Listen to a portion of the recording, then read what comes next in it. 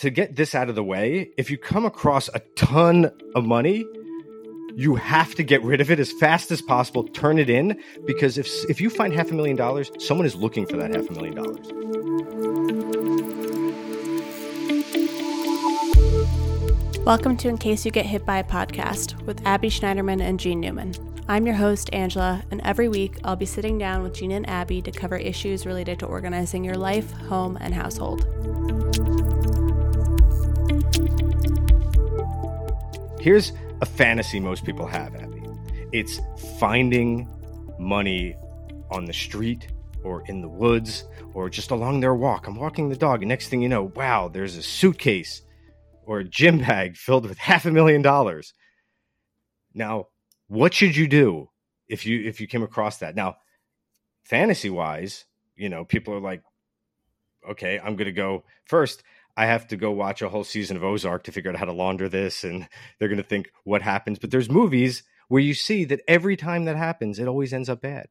Well, because I always see people out on the beach with those machines searching for stuff. They're searching for gold. They're searching for gold. They're searching for gold.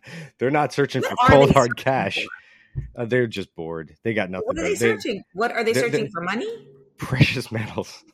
They're searching for coins. They're searching for they're searching for meaning, Abby. That's what they're looking for.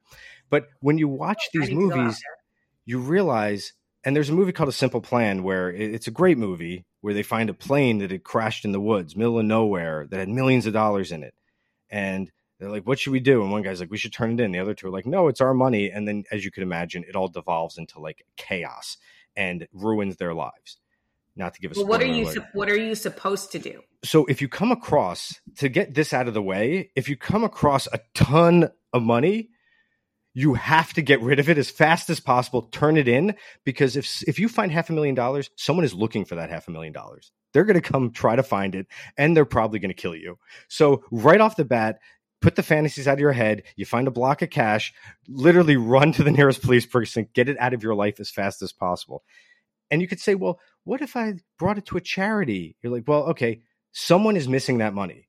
Someone is. So please, anyone out there listening, as public safety. What if you find $20? Okay, now let's be realistic. I found $20, or maybe more than, maybe like $40. I was across from my apartment a few years ago in New York. And I looked around and I looked around and I looked around to see who it could possibly be. There was no cars. There was nothing. I didn't know what to do. What? Just take it. $20. I kept it. Yeah. See, if you find it, like if it's a small amount of money, because think about it this way: we all lose some money here. You lose a 5, you lose 10, 20. Like that just comes out in the wash. You figure in life, what you lose is what you pick up, and all that stuff. So when you find a sum that matters, okay. Now, if you just find a wad of like money on the ground and it doesn't belong to anyone, you can turn it in. Finders keepers. That's how it is. Finders keepers. And here's one of the main rules. If you find it with any identifying information about a person, now morally and legally, you're obligated to get it back to that person, because that happened. I've found money before where it's 20, 30. Yeah. You found you did a really nice thing. So it was before the pandemic, and I'm walking a dog, and I look down between two cars in Manhattan. I see a purse, and I'm like, "Wow, you don't see a purse." And it looked like it was new, because usually you don't. If a purse is in the street in New York, you don't want to touch it. But it looked like it was new. I'm like, "Oh, someone dropped a purse." Picked it up, and there was $1,000 cash. There was a few used vape pods, and there was an ID of a woman who, it was a foreign ID. I won't say the country, but it was foreign. And I looked and I said, okay, now that I found this and it's identified to a person, I want to get it back to that person. Because I think if you find something, the first thing is, can I just get this back to this person as fast as possible without having to get any authorities involved? Because you think, if someone did that for you, wouldn't that make you feel good? If someone found your purse or a wallet and it was still full of all the cash and had everything intact, you're going to be like, that's a good feeling. And even if you want a reward, or you don't want a reward, do the right thing. I mean, I've never had $1,000 in my wallet, but if I did and I lost it, I'd be very happy. And if they did it like if they did it being totally cool about it. Like, oh no, I don't want a reward. Like, take it. Because imagine if someone did that for you. Now, for me, I spent like an hour, not too long, couldn't find out any information. So New York went to the precinct. Here's a funny old fact about New York.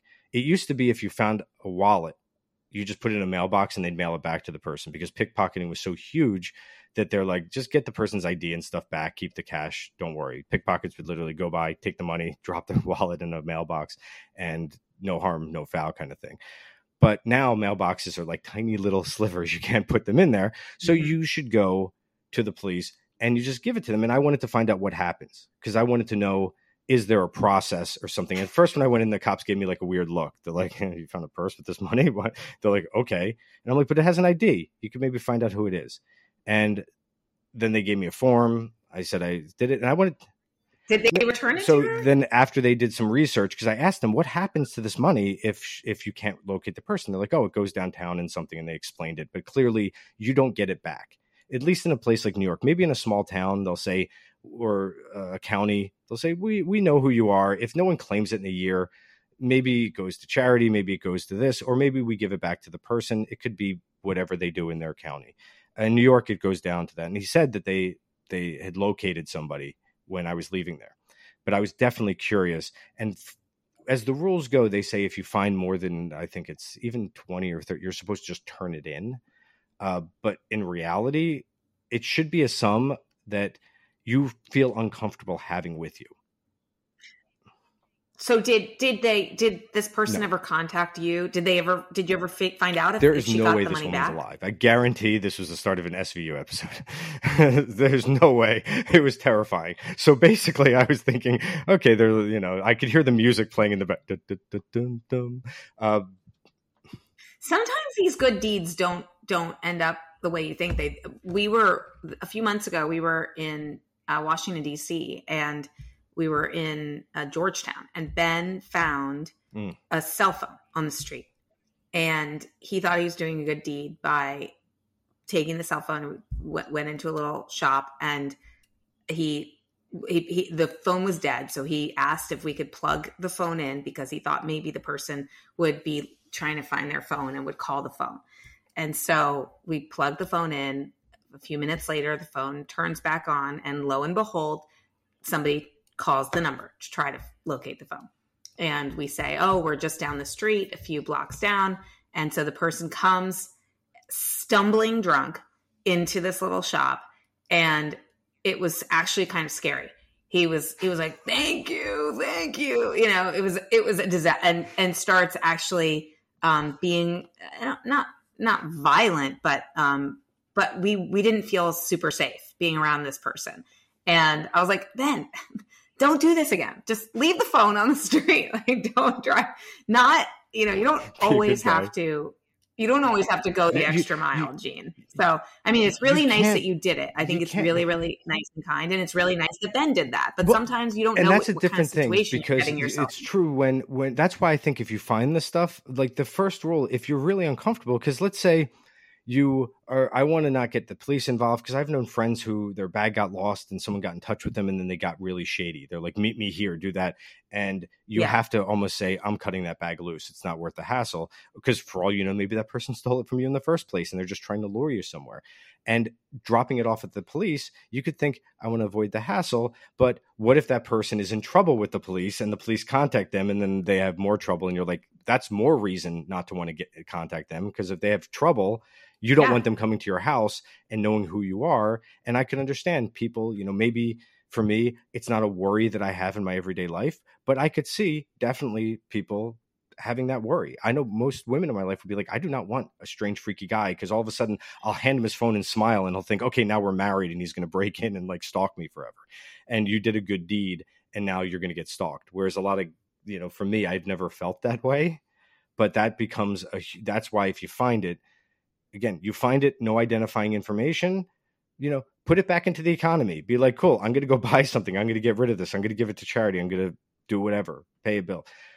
But when it comes to finding it with someone's identity, you have to take that step and say, am I comfortable in contacting this person? Like with the phone, it seems like if you lost your phone, it'd be great if someone got back to you. A lot of times people who've left wallets or phones in Ubers, they'll return them. You know, they're pretty good about it.